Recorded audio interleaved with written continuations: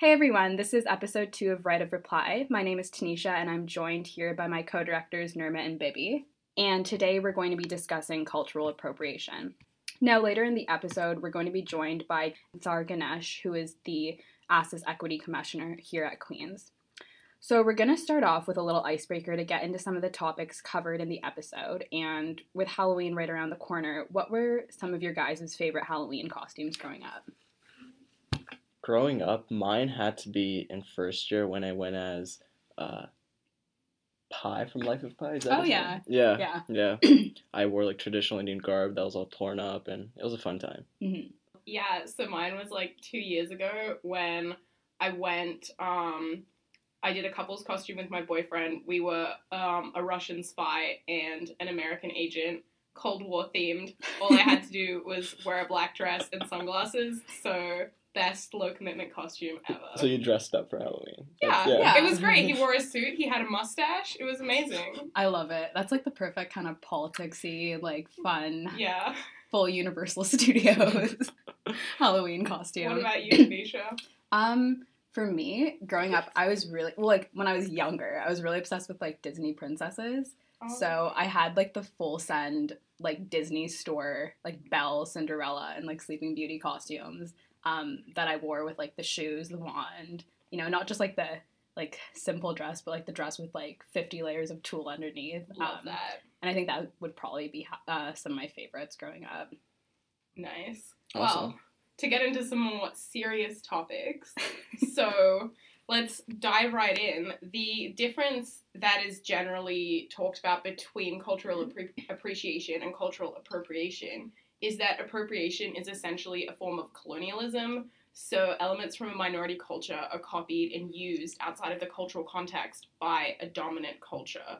So I have a little definition that I'm going to read. So cultural appropriation is essentially when a group of privileged individuals cherry picks part of a culture belonging to a group of marginalized people, then uses it for fashion or performance purposes, leaving behind the true meaning of the characteristic and thus disrespecting the culture from which it was born. So it's essentially about unequal exchange, and it's kind of disrespectful to the culture because certain people will be penalized by institutions for sort of wearing their cultural attire or expressing themselves in a traditional way, whereas someone would be lauded for kind of being edgy and doing something that's kind of more off the radar and cool if they're part of the dominant culture. Mm-hmm. An example of this is, for example, in schools when Black people will be sent home for wearing braids or other natural hairstyles. But when someone like Kylie Jenner wears braids, she's edgy and cool and a fashion icon. So there's also the element of cultural meaning versus consumerism. A lot of these cultures were brought into capitalist and consumerist societies by a dominant culture under colonialism. So with that, it kind of takes the cultural meaning away when these practices are then used in a consumerist setting, like going to a salon and getting a hairstyle that you've paid for, that's given to you by a white person who doesn't understand the cultural meaning behind that hairstyle. So in cultural appreciation, exchange is usually mutual. So that's kind of a big difference there as well. And just to note that assimilation into a dominant culture is not usually considered appropriation because it's more of a form of protection. So when somebody comes, for example, immigrates to Canada or the US, and maybe their culture isn't the dominant culture and they don't feel very appreciated, then they might assimilate to look like the dominant culture, to act like the dominant culture, to protect themselves from discrimination and possibly even violence. So I'm going to give you some general fun historical facts about cultural appropriation. So way back when, the Romans would actually absorb religions into their own dominant religion when they conquered other communities and would put their own gods into the shrines. they would also honor the local gods, but they would kind of come at it from a point of, yeah, well, they're Roman gods now, so of course we'll honor them. Another example, in the 17th century, the British appropriated the three-piece suit from Islamic and Eastern European dress. In the 19th century, Indian and Middle Eastern dress was, again, appropriated as turbans and pantaloons worn by the British. Also, smoking caps based on the Islamic fez. In the 2000s, as we kind of all know and have seen, Polynesian and African tattoos became very popular in the West, and in general, tattoos in a language that the person who has the tattoo doesn't speak became very popular as well. So getting, like a random Chinese character when you don't know what it means and you've never spoken Chinese and you're getting it done by someone else who doesn't speak Chinese. So yeah, those are some facts. Nirmit, do you want to talk more about the impact of cultural appropriation? Yeah, so cultural appropriation impacts everybody. It impacts the people who are appropriating and the people whose culture is being appropriated. So, kind of like the first point of cultural appropriation, that is, it perpetuates white colonialism. So I thought Bibi talked a little bit about colonialism, but it really it prevents people from moving forward from like the murderous past that a lot of countries experience. I think some good examples are in like a good example is India and Pakistan and some Southeast Asian countries where they have such a beautiful culture, and people in the West kind of just steal like aspects of it. And similarly, those who engage in cultural appropriation colonial, they have the power to use it for their benefit. And this is related to power dynamics. So we're talking about the oppressed and the oppressor. It reduces history and rich culture down to a costume or a similar item. I think another good example of this would be people dressing up as Pocahontas for Halloween, just reducing a whole culture down to a feather, or reducing a whole culture down to a dot if it's something related to like India. And probably the worst thing about cultural appropriation is that it prevents us from learning about the true meaning of of cultures around the world. People don't understand the rich history and how hard and how the sacrifices that people have made to develop languages, to develop art, to develop music, stuff like that. But there is a fine line between appreciation and appropriation. You can appreciate, and I think Tanisha can talk more about that. Yeah. When I was researching this topic, I found a really great quote by LaRhonda Bryant, who's an associate professor of African studies at William College, that kind of builds on the definition of cultural appropriation that Bibi had stated earlier, which is, quote, "I think of it in the most rudimentary terms as this very fluid exchange of culture that happens among human beings. But the way that we think about it, especially now, is that it refers to taking someone else's culture, intellectual property, artifacts, style, art form, without permission." And I picked this quote because I think that the end word of permission here is that gray area that seems to be very unclear with people in terms of how to get permission, if permission should be sought out, etc. And I mean, with this debate, you're always going to have that person on the right saying, well, I'm just trying to appreciate this piece of clothing or artifact or style. And then that person on the left claiming it was used inappropriately and out of context. And I mean, I think this summer, a lot of us saw the social media cultural appropriation Twitter battle that started a lot of conversation about that line, which was the prom dress example. So a teenage girl in Utah decided to wear a red qipao, which is a traditional Chinese dress. It's kind of long-fitting with a slit up the side. She decided to wear that to prom, and she decided to wear it because of its modesty, because it was simple, and she really appreciated the beauty behind it. And she tweeted out the picture of herself and her date at prom, and a Twitter user replied to that picture with, "My culture is not your goddamn prom dress." And that response tweet has been liked over 178,000 times and retweeted nearly 42,000 times. And that Twitter user continued to defend their tweet with a quote stating, "This isn't okay. I wouldn't wear traditional Korean, Japanese, or any other traditional dress, and I'm Asian. I wouldn't wear traditional Irish or Swedish or Greek dresses either. There's a lot of history behind these clothes."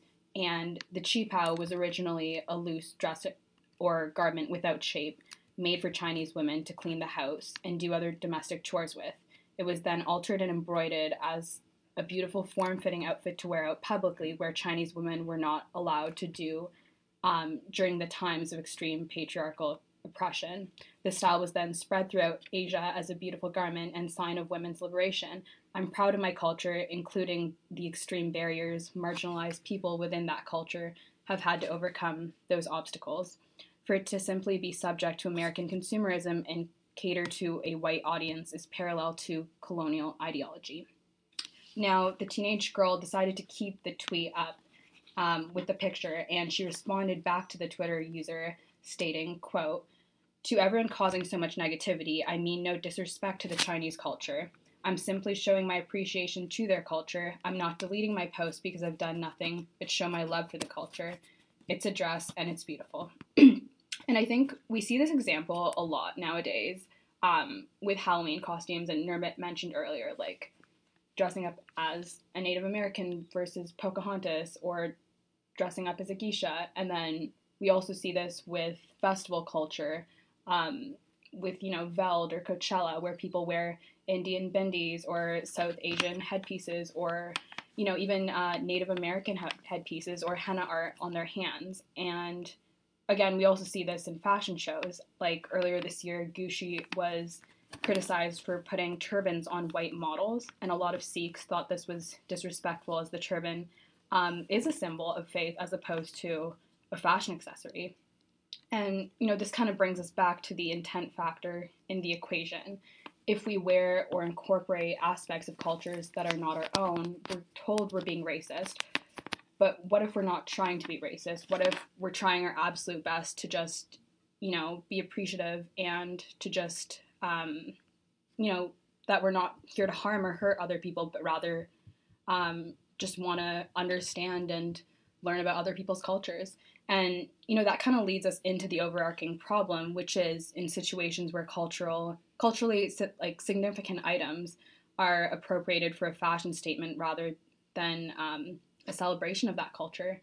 And then going back to that point that Professor Bryant made earlier, it boils down to a how and why question factor. So it's how you're wearing the piece and why you're wearing it, and whether you're wearing it with permission. And I think a really good example of that how and why question being applied is with cultural functions, because I know all of us have probably been to a function of a culture that wasn't necessarily our own, and where we've had to kind of wear or incorporate certain aspects of that culture when attending that function. And I think it also kind of prompts a question of whether it's appropriate to wear that culture's clothes to that function, or is it, more offensive to not wear that culture's clothes to that function. And that kind of also prompts another question that I think a lot of us face. Yeah, so specifically in the function example, and if you are invited, I think you should wear traditional clothing, or whatever is required, just out of respect, because you have been invited, and you're appreciating their culture. So step one of the appreciation might be to wear something traditional, or if it's an Indian wedding, maybe get some henna done, or there's a variety of things, and you've been invited, and that's appreciation. That I don't think that would be appropriation. Yeah, so for me, kind of just coming from the perspective of a white person, a step before that I would even take would be to kind of reach out to the person whose wedding I was invited to and be like, hey, I really want to wear some traditional clothes to this wedding. I really want to make sure that, I'm fitting in and I'm giving the right impression. So could you give me some suggestions for where to look for that, and for maybe even what I should wear? And then I would go on and also do some research on my own to make sure that what I was wearing wasn't some type of bastardization of the clothes, but the actual things that I was supposed to wear. Yeah, I mean, as long as you're asking yourself that how and why question, I think you're giving yourself better boundaries to make better decisions regarding cultural appropriation. And again, it's hard because um, no one can really draw that line of intent and tell you that your intention in wearing something is not genuine or not fair or not just. But you can make decisions or think about it beforehand, like asking yourself that how and why in order to make more informed decisions. All right, that's it for part one. Hello, everybody. Today I'm here with Thar. Do you want to introduce yourself, Thar? Yeah. So I'm Thar. I'm the Equity Commissioner for ASSES. I'm in my fourth year doing political studies and Indigenous studies. So at ASSES, we are the student government for the Arts and Science Undergraduate Society. So that means that we represent all of the students that fall within arts and science. And my portfolio specifically, I advocate for marginalized groups on campus, and I oversee 8 committees and an equity library, and so they run a couple different events ranging from mental health awareness to body image advocacy, as well as just social justice issues in general. That's a little bit of what I do. That's awesome. So let's dive right into the first question. What do you define as cultural appropriation on campus, and what is the history of this at Queen's? Mm-hmm. So I think to me, cultural appropriation looks like any kind of adoption of elements of minority culture by a dominant culture, and this can be adopted for like a variety of reasons. But I think particularly if it's like for profit or profit through fashion specifically, because we see a lot of that in like everyday life, I think. So I think that's what cultural appropriation looks like, especially if you kind of don't understand the cultural, religious, or ethnic roots of whatever the element that you're adopting is. Yeah, I think that's what cultural appropriation looks like for me. And could you talk about the history of this at Queen's? Because I know Queen's has had like a history with this. Yeah. Well, we all know the really big one that happened a couple years ago. So it was the party with the Halloween costumes. But I think like something that more people are normalized to and we don't think about often is like the clothings that people wear or like the designs that people wear. There are also like initiatives that certain clubs run on campus, like henna tattoos, and people sell bindies, things like that, that we're kind of normalized to as a campus, I think, and we don't acknowledge how that could impact certain groups in different ways. And I think also even like themed parties, there are like Hawaiian themed parties, and people don't understand the significance of that. But yeah, I think that's what the history of Queens kind of looks like. Great. So I was just going to ask, why do you think that cultural appropriation becomes more acceptable kind of during Halloween in particular, and what's been the experience on Queen's campus with that? You touched on the party earlier, but yeah, like go more in depth about that. Yeah, I think most of it is because it's normalized. A lot of it is like influenced by media. For example, the Pocahontas is like a classic example of how, growing up, people are accustomed to this idea of what Pocahontas is without understanding the implications it has. And I think because people are normalized to it, they don't understand how it affects people, especially when we see it in stores and it's sold as costumes every Halloween when the time comes around. And I think in terms of like the party that you mentioned, it's more about people thinking it's like funny, or if it's like, oh, it's just a joke, like people should take it easily, but not understanding like whose real life experiences are you trivializing, and whose history are you benefiting that like comedy off of. Yeah, I think that's why it usually happens during Halloween. Right. So like during Halloween in particular, like there has been kind of that history, and like with the party a couple years ago, a couple people were in blackface, I believe, even. So why it's so interesting because that was kind of normalized for that party. But for example, like if it was in like a play or in something else on campus, like there would have been like such like a dramatic reaction, like immediate shutting down. So it's kind of like, why is that appropriate then in that context? I think also some of the things that we heard when the news of the party broke out was like there were people of color at the party who were also dressed up, and so they thought it gave them kind of like a pass to do it in that context. But it's like the classic, oh, like, well, I have one black friend and they think it's okay kind of rhetoric that we hear a lot. But I think it's looking past it. Just because one person of a collective identity says it's okay doesn't mean that it is okay. And you never know if that person has like internalized a lot of the experiences that they have had. So just understanding, I think. Sorry, I think I'm going off track with what your question is, but no, it's completely fine. I think that's like one of the reasons why in that context people think it's okay because it's a party. People who are part of there that, are people of color. yeah, who are also dressed up, and so they think, oh well, this is just for fun. Like obviously they don't think it's serious, so like I don't have to think it's serious. Right. I had one more follow-up question with this one because I was just thinking that recently there was that incident with an Asian person who was jumped and they were attacked and like their girlfriend was on the phone during the whole thing and it was like a very like horrible experience. But that happened with Kingston locals instead of with Queen's students. Do you think that the Kingston community is kind of more or less accepting? Like how do you look at that? I think that's a really interesting question. I have had my own set of experiences with the Kingston community, just being a woman of color. I won't dive into that too much. No, you don't have to. But I think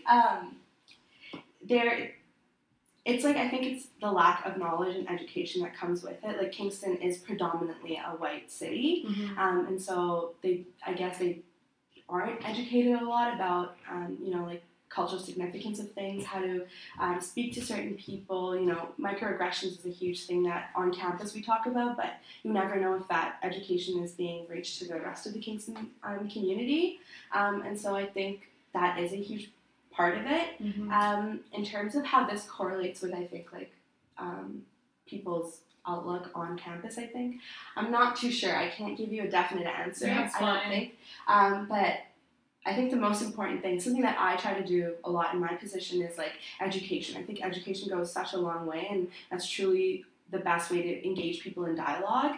And so even if it is just like outside of the Queen's campus, I think it's important to bridge the gap between like Kingston and Queens and kind of pushing educational opportunities to the rest of the community so that they too can become involved in that.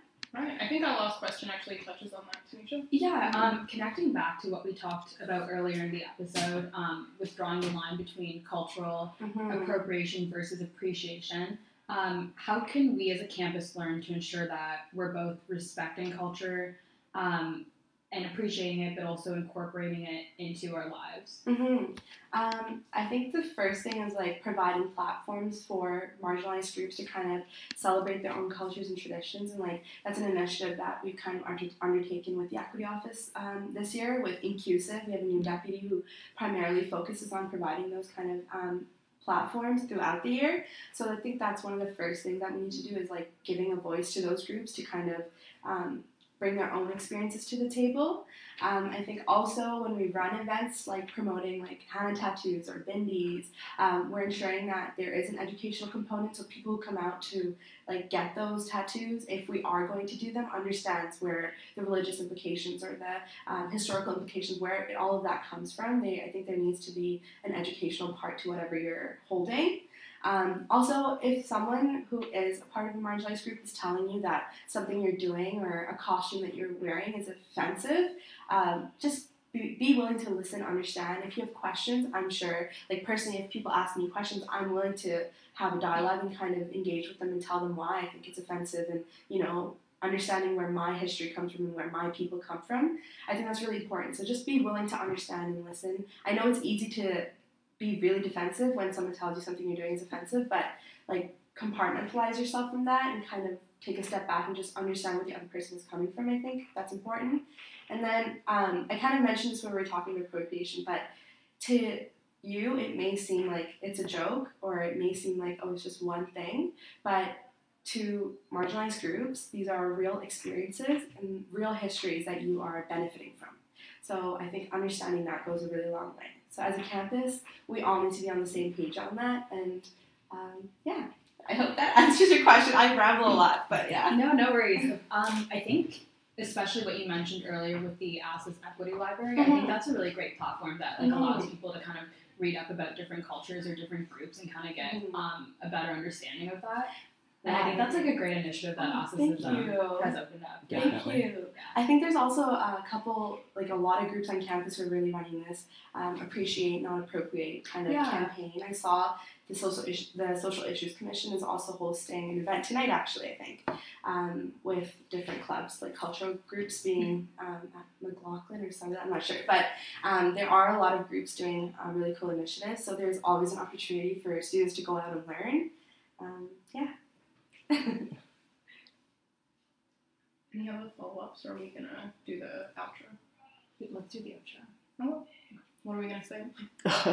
Well, thank you, Thar, for answering our questions. It was very helpful.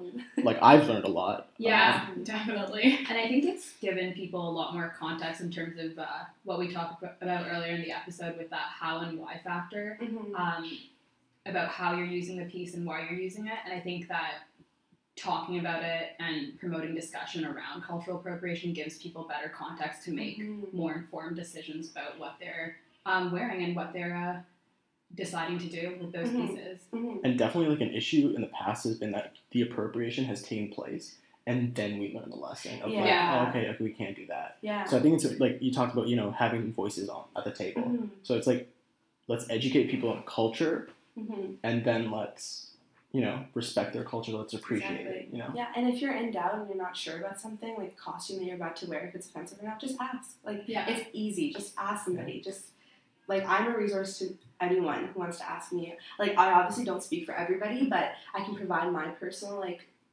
perspective, I guess, and then they can ask other people. Just asking the question, I think, is the first step to learning. Yeah, I think it's a very, like, proactive way of learning and proactive way of just understanding cultures. I agree. All right, thank you. No problem. Thank you. Thank you for listening to the second episode of Right of Reply. Follow us on social media to keep up to date on episode release dates and other news. Thank you.